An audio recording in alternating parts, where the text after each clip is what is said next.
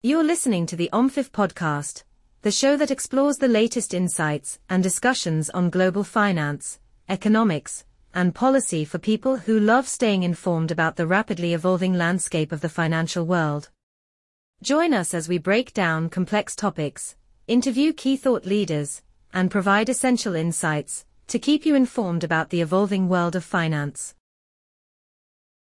Hi everyone, and welcome to this discussion with Sherry Madera, the CEO of CDP, which originally was the Carbon Disclosure Project, a not-for-profit organisation set up in the early 2000s already to promote the highest standards of environmental reporting. And we'll be talking about exactly that in this session. Sherry's a prominent thought leader, many of you will already know, on sustainability, who has a wealth of experience in both the public and private sectors, including the British Foreign Office on the one hand, in China, in fact, among other places, and companies such as London Stock Exchange Group and MasterCard on the other.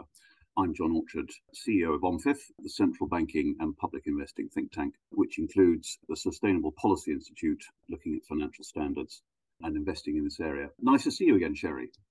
And you, John. Thanks so much for inviting me to speak to you today. That's a pleasure. I don't know how you found time to write this. I know all the other things that you're involved in as well, but it's an incredibly helpful book, Navigating Sustainability Data.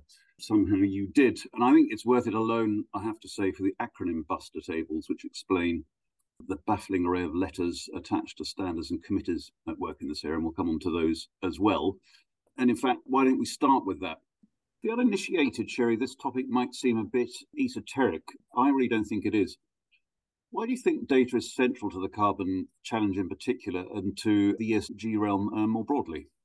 Thank you for asking a really core and seminal question, because data is not something that falls from the sky. We have to decide that it's useful. We have to decide that it's important. And when we talk about sustainability data, we need to make sure that we're understanding that without it, we're actually flying blind.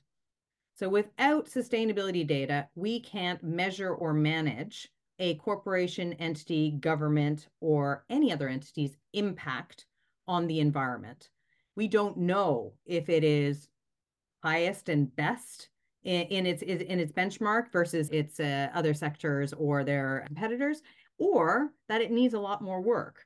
And this data is becoming incredibly important to stakeholders of that entity and that business, including important stakeholders like investors, shareholders, employees. All of those stakeholders are asking for this data so that they can take a view and a decision on if they want to engage, if they want to invest, if they want to work there, and how it is that they want to buy from that company or sell to that company. That's pretty core. So I think that data and sustainability isn't just a nice to have. It is an absolutely must have so that we can measure, manage, understand where we want to get to, and course correct. Good point.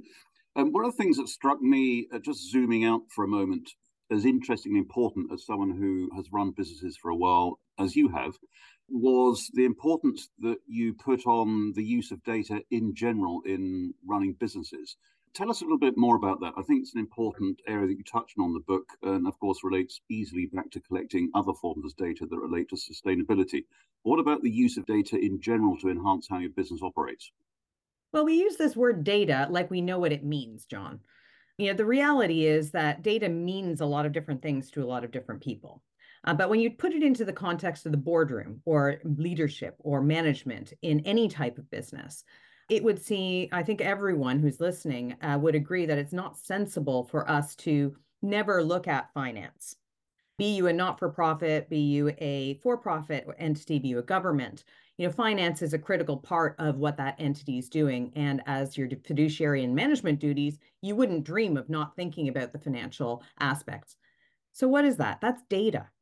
That's data about how a company is running, how it is that you're getting resources in, how you're putting resources out, etc. So actually, if at the nugget of that, data is already at the core of every boardroom table and every management decision. If you're just going to look through a small lens like a balance sheet or a P&L or money or finance. The reality is that most organizations have other data points that are really critical to their KPIs, to their key performance indicators, to understanding sort of how it is that they are measuring their own success as they move forward. And really, how I think about climate data and how I think about sustainability data is that is yet another data set to add to the kit bag of managers, leaders, and the board table to be able to make good decisions. Not only because one would hope that we as humans together are hoping for a better planet for ourselves, our children and grandchildren and future generations, but also because it is a meaningful to the success of the business, even if you're looking at profit motive, even if you're looking at bottom line, because those data sets that are now in that realm of ESG, of climate or sustainability, those are actually affecting risks for the core business itself. It's not just an ethereal box that maybe CSR could have handled before, another acronym. So it's, another one busted in the book. Corporate social responsibility, of course, is one element, but the reality is that these data points are affecting the valuation of the business itself, its ability to attract customers, and its ability to be able to be compliant with the rules that are starting to govern if that organization can be doing the activities it's doing. Well, let's come on to that. It's certainly most management and leadership training courses will tell you that the more you spread data around in your organization, the better it will perform.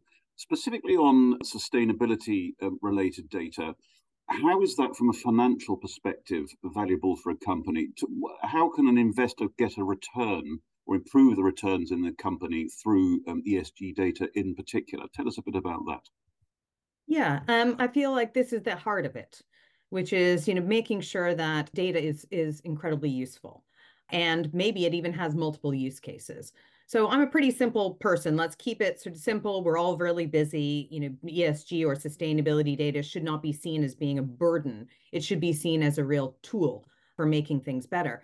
And keeping it simple, there are really three areas of a business that can be directly affected by understanding sustainability data. The first is access to capital. So you mentioned it just in your question there. Increasingly, investors of all shapes and sizes, public and private, are considering sustainability data in order to be able to deploy capital.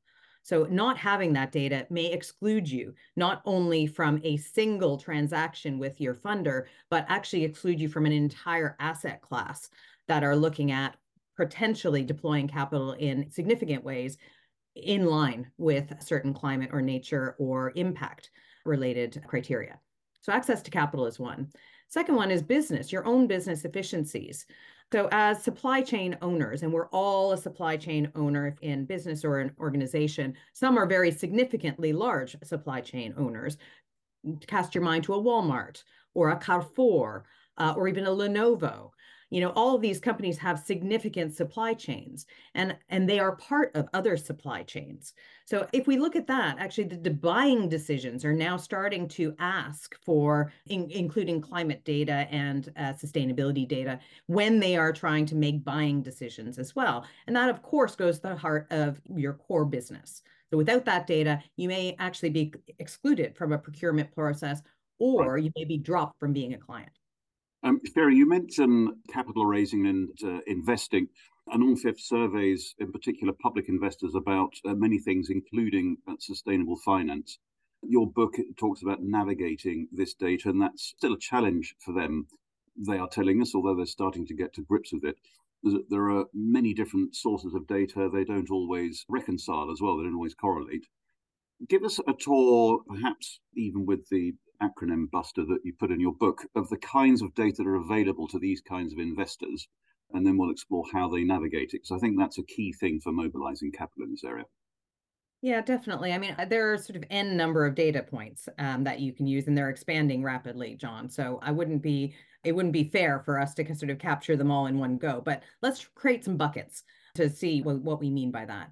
The first one that's important is thinking about the temporality of data. And that all sounds very geeky, but the reality is we're either talking about historical data, contemporary data, or future data. And especially when we're talking about some of your sort of key stakeholders at OMFIF, thinking about future data, thinking about scenarios is an important part of systemic risk, is an important part of assessing sort of how markets are behaving and where it is that a whole of economy approach needs to be taken. And of course, ESG, sustainability, climate risk, climate data is included in all three of these types of buckets. So if we look at historical data, typically that is what CDP has historically been the world leader on being able to have a disclosure mechanism. It's something that can be audited. It's in the past. It's something that is being shared and being transparent. Current data is a little bit more tricky. It's something that's today, but perhaps has effects on tomorrow. And even more importantly, that future data, it starts nudging into when we start talking about transition plans, what projections a entity might have about what its trajectory is on future emissions, on future GHG, scope 1, scope 2, scope 3. These are, again, some of those detailed data sets that are part of the climate and sustainability world. Where is that going? So let's dig just one level deeper, and then we can see sort of where we go from there. So, I mentioned GHG emissions. These are the emissions, the carbon emissions that are being shared and transparent into the market as one of the data sets. Scope 1, Scope 2, Scope 3. Scope 1 and Scope 2 are all about what you're doing as a company in different guises. And again, there's lots of information out there as to how to distinguish between the two. Scope 3 is a bit more special, which means that you as a entity or corporate are pulling all of the GHG emissions that are your proportion of your supply chain into how it is that you are also disclosing those numbers. And that's tricky, right? Because that all of a sudden starts becoming not only in your company's borders to be able to get that data, but you need to reach out into your supply chain, and you need to be able to make all of that data that comes in comparable and useful. So again, that is, one really thin element. Of course, there's water usage, there's governance, there's thinking about impact of plastics, et cetera. So there's a huge amount of data that can go in there. It depends on what type of entity you are, and it depends on what your goals are in order to determine which pieces of those data are most seminal for your decision making. You mentioned supply chain. Certainly when we talk to businesses around the world, especially in Europe, this management of supply chains is a rather interesting component of this, and perhaps it'll have eventually that process an exponential effect on carbon transition, maybe, as people need to guard one another's standards to an extent. Do you think these data standards will continue to proliferate in other parts of our work, in payments and other areas? People worry about fragmentation. Or do you think they might converge or become fungible? Tell us how you think the future will look with data, and perhaps AI might help. That's another thing that financial institutions are starting to use to try and reconcile elements of the fragmentation I've described. Yeah, absolutely. Before I go there, I wanted to double click on what you just said, which is about supply chains. And some people might think, well, yeah, you gather all this information, isn't that interesting? But actually, it's what you do with the information and what action you might take as an entity within the supply chain in order to be able to improve your chances of being a good partner. And we have a little bit of data on that data. Right. So in 2023, 240 of CDP's supply chain members reported through CDP the potential cumulative gains of 1.9 trillion US dollars from capitalizing on business opportunities related to low carbon transition. That means is that supply chain has taken action in order to be able to be transparent, and they've won more business because of it. It's a little business, 1.9 trillion of business. And this goes on, that's a monetary number. Let's think about, what it is that we're all trying, hopefully successfully, to do, which is lower our carbon footprint in order to be able to mitigate climate change. Suppliers also reported saving 70 megatons of CO2 equivalent. So sorry, of CO2, and that is equivalent to the energy usage of 9.8 million homes in a year. And they said that they had that saving because they reported to CDP through a supply chain, and they became aware of that emission and how they were going to act on it. So data is not just for data's sake. Yep. Data is for taking action. So I just wanted to make sure that we weren't glossing anything over there, because often people can roll their eyes and think, yeah, okay, it took me this long to get this piece of data. That's a good point. That's a good point. Yeah. So you mentioned about fragmentation, you mentioned about rules, and thinking about how that affects a wider monetary and financial ecosystem. So there are a couple of things to mention there. And I mentioned before that there are kind of three big use cases for data: access to capital, business use cases, and supply chain is a good one of them. And the third is compliance. And that compliance C, the ABCs of data usage, the C is moving fast and it's very fragmented. So again, that picks up on, how is it that a company, a entity, a bank, a asset manager, a central bank should be thinking about some of these standards so that they can be comparable across various different jurisdictions. Yeah, exactly. Great question. Great question. Now, I think there's one to call out in particular. So the IFRS has created something called the ISSB, the International Sustainability Standards Board, which has put some standards that are hopefully going to be adopted by many regulators around the world. This is an effort to try and create less fragmentation and a little bit more focus into the rules of disclosure.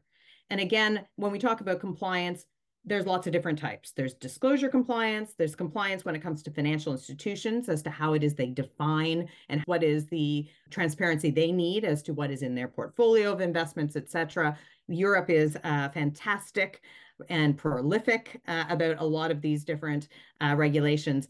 But then there's also very industry and sector specific regulations. And again, I'm speaking about not only the regular regulations and standards that you might have just doing business, specifically on climate and nature and sustainability. Those are all actively moving. So creating a less fragmentation, my view, again, and you would expect me to say this, is that if you have these standards, how do they dock into a data point? Because if we can create a common language at the data level, we've got that really strong foundation so that we can create links between what is now seemingly a quite differentiated playing field. But if we can get to that data point, that becomes comparable. We often ask at our Sustainable Policy Institute sessions, the events that we run in public settings, whether there needs to be a global single standard or that people need to get used to multiple standards because, of course, different parts of the world require different things. And that still is a very mixed answer. It's often 50-50, actually. Do you have a view on that issue of whether it's desirable to have a single standard globally or whether institutions will need, whether they're companies or financial institutions, to develop a data capacity that allows them to accept different standards in different places depending on the scenario? Well, I think that I go back to my earlier suggestion, which is that we always use data every day in terms of financial data with our entities. But financial data reporting is not standardized globally, right? We have IFRS. I mentioned that they're doing some great work on standardizing in climate, but then we also have GAAP, the generally accepted accounting principles. Yeah. It's not just one gap, John. It's multiple gaps. Yeah. So, and this has been going on for decades. So, of course, it would be fantastic to have one to rule them all, so to speak.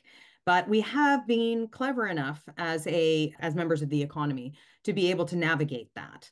So my own personal opinion is that we should still drive for less fragmentation. It's going to create a lot more efficiency. Frankly, we don't have a lot of time if what we're trying to affect here is positive climate action.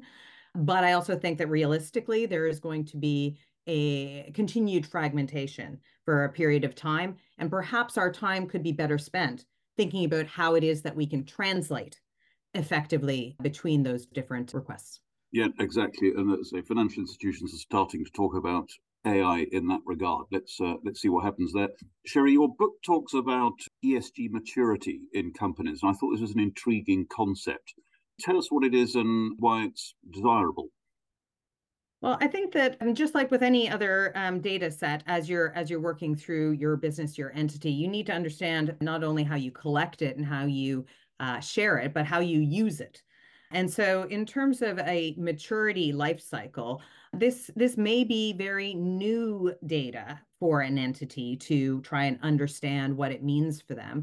Or it may be that some entities and businesses and corporations, et cetera, are very, very familiar with the effects of the data that they're collecting on climate and nature. Let me give you some examples. So if you are a small business in a developing country, even if perhaps you are in the high emitter category, something like steel or something like agriculture, et cetera, it may be that you do not have sort of the experience of collecting that data, understanding how to use it and move it forward.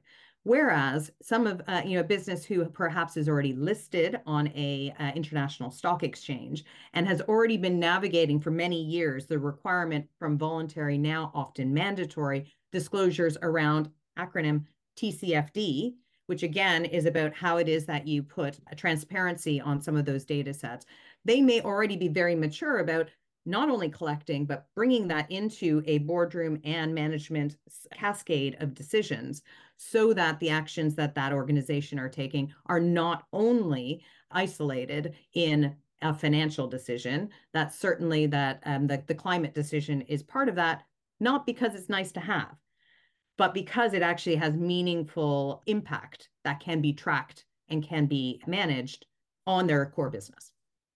One of the terms that you'll hear, of course, in financial circles with respect to sustainable finance is greenwashing. And you tackle this in the book. It's a particular worry for investors. It comes up a lot, actually, at transition finance events that we run, where you're obliged to measure something you just touched on, which is a company which is producing carbon-intensive goods or services, which is making its journey towards not doing that. And of course, that needs to be measured in order to attract investment and so on. And people are worried about cheating, I suppose. Tell us a little bit more about greenwashing. Give us some examples, perhaps, Sherry, and tell us how to avoid it. I'd say, in a sense, data is maybe a false comfort, or could be a false comfort with respect to greenwashing, but no doubt it's also the way to fix it. Tell us a bit more about that. Yeah, and so just so that we understand what we're talking about, John, greenwashing is this concept that you are putting, you as an entity are putting information into the marketplace to have a positive influence on your reputation around green sustainable issues. And that manifests in lots of different ways. If you're a financial institution, it may be that you are purporting to direct capital towards sustainable investments. It may be that you as a supply chain or a retailer are purporting that you are considering and limiting relationships with companies that are not supporting your level of green sustainability, et cetera. And so I think that this, you touched on it, which is, what you're saying, you have to stand behind. And that, and we're talking about greenwashing, but really it's a reputational issue, which is something that most organizations deal with on many different topics every day. Yeah. So again, we're just bringing the green and the sustainability into this. And you mentioned transition financing. I think it's an important one because it's no different, perhaps, than what has happened in the past, but there's getting a lot more focus on thinking about the future. I mentioned before temporality of data. So transition plans are about where you want to land. And if you have a transition plan, you need two things to have a transition plan. One is a baseline, a base case, some sort of what it looks like today, a measure, something that is data. And you need a target. You need to know where you land. Now at CDP, we believe that should be a science-based target so that you're really kind of coming in line with a global solution to where we're trying to land. Baseline and target. And without that, you're not going to be able to see where it is you're coming from and where you're going to. Your point about greenwashing is how is it you measure that along the way, and how is it you're transparent enough so that you can stand behind that? My view is it's just like other things. You need to set expectations, you need to be clear and transparent about what it is that you're doing, and you need to monitor accurately as you're moving forward. To me, that all still points to data. It still points to, if you are clear about what data you are tracking and how it is you're using it along that pathway, I think you've got a lot more security than simply pledging net zero targets, which are very fashionable and have been fashionable over the course of the last 5 years, without any plan as to achieve it, nor having any idea which data sets you're going to use to prove that you're getting there. And also the thing you mentioned earlier with respect to supply chains, the greater the proliferation of people having to report on those, the less likely this is going to be a problem, I think. One of the interesting parts of your book, I thought, was very practical advice for non-executive directors and boards. Of course, many of the people doing that are likely to have had a bulk of their career before this was an issue. Not all, but some, certainly that applies. Tell us a bit more about the advice that you give to NEDs who are getting to grips with applying ESG criteria and ESGs to the executives and chief executive or the chief financial officer that reports to them on the board. How should they be held to account? What do they need to know? So I think that there needs to be some upskilling in this, because I think the journey is continuing, and each of the NEDs and each of the board members have a different part of their own understanding and learning journey. So just not glossing over and assuming that those that are around the boardroom table know what good looks like from a climate perspective, or what is being requested by that company from their stakeholders, be they investors, be they clients, be they their talent, their own internal employees, be that your regulator or your government. So I think that's where it has to start, which is, what is it that our stakeholders are asking us? And what does that mean? And so upskilling and making sure that that board is understanding that is table stakes. After that, I will be bold enough to say that every board director, be they private, public, small, not-for-profit, for-profit, needs to monitor their GHG emissions. They need to monitor their GHG scope 1 and their scope 2. And that may sound very bold to pick out one data set. But the reality is this is starting to become, and CDP has been in the business of encouraging disclosure on this sort of data for 23 years. This basic information is what is in most demand for investors, for clients, for compliance, and for all of the other stakeholders. So get that right, and then you're going to start seeing where it is you are in versus benchmarking. There's a lot of data out there. And as a board, my suggestion is, let's not just think there's a piece of information, there's a number. You need to do better for your board to be able to put it in context. Where are you at versus your sector, versus your competitors, versus your industry, versus your geography, et cetera. So starting even just with that simple data set will give a lot more questions that are meaningful into the discussion, and determining how it is that more investment on other revealing data sets will be helpful. I think that's really helpful and very practical advice, Sherry. So thank you. You've been involved in this area for a good few years, and since I've known you, clearly passionately care about it. So I'd like to ask you, if you could solve one issue in the world of sustainable data that would achieve the biggest impact specifically on environment, what would it be? Tell us what you pick. It's a slightly complicated one, but I'm going to go with Far it. away. Hopefully, everyone who's listening is aware that the COP process, the UN Conference of the Parties meetings every year, has grown in terms of size and noise. And last year, we had the world's first global stocktake. And what that meant was, how are nations doing against their NDCs, their nationally determined contributions to addressing climate change? My one desire is that in 5 years' time, when we do it the next time, that actually we have comparable data between countries. India providing a 2-page information bulletin versus a substantial book provided by a country like France doesn't help us understand globally where we're getting to. And we need to have whole of economy data that's part of that. We can't lose sight, as we're sitting around boardroom tables, as we're sitting around investment committee meetings, as we're sitting around regulation tables, that what we're doing here is trying to be able to create a global impact. And the COP process allows us to start thinking about how it is that all moves together. We're not doing that well now. CDP does a stock take every day. That's what we do. We measure, we manage. We need to make sure that that's all part of the bigger picture. Otherwise, I'm not sure if we're really aiming for the right stuff. I think that's an excellent answer. Sherry, it's a very helpful book, Navigating Sustainability Data, and it's been a pleasure talking to you about it. I think you're providing very clear, focused and practical help for both corporate, financial and non-financial corporations. So I think we're glad that you took the effort to do it. So thank you very much for writing the book, and thank you also for talking to me today. See you soon. Thanks so much, John. Appreciate it. Thank you for joining us for this edition of the OMFIF podcast. If you found today's conversation engaging, make sure to stay tuned for additional thought-provoking discussions on transition finance, NGFS, and diversity, gender and inclusion by subscribing to our channel. Stay connected of the latest developments by following us on our LinkedIn page, OMFIF Sustainable Policy Institute.